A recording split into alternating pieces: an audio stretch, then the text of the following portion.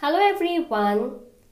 Today's podcast is on Market Wrap for the Day by analyst at GEPL Capital.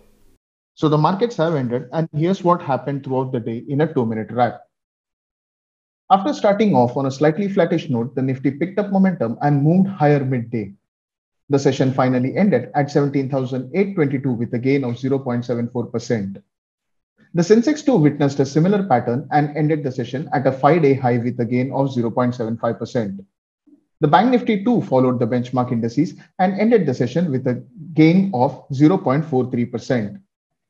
9 out of 14 sectoral indices ended the session in the green, with the Nifty Oil and Gas, IT, and Media leading the gain and ending the session with a gain of 2.77%, 1.19%, and 0.83% respectively. The Nifty Realty, Nifty Healthcare, and Nifty Pharma were the sectoral indices that ended the session in the red with a loss of negative 1.36%, negative 0.71%, and negative 0.50% respectively. The broader markets underperformed but moved in sync with the benchmark indices, and both the Nifty Mid Cap 100 and the Nifty Small Cap 100 ended the session with a gain of 0.43% and 0.44% respectively. The advance and declines were tilted in the favor of the bulls, with 1,216 stocks advancing and 770 stocks declining. ONGC, IndusInd Bank, and Coal India were the outperformers and ended the session with a gain of 10.77%, 5.02%, and 4.21% respectively.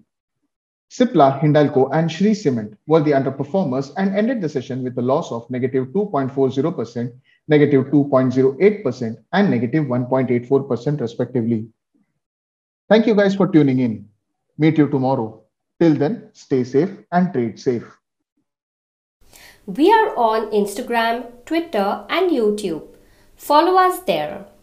Our podcast series all about investing is available on Spotify, Apple Podcasts, and Google Podcasts. Do listen in. Thank you. Investments in securities market are subject to market risk. Read all the related documents carefully before investing. Investors must make their own investment decision based on their specific goals, financial position, and risk appetite.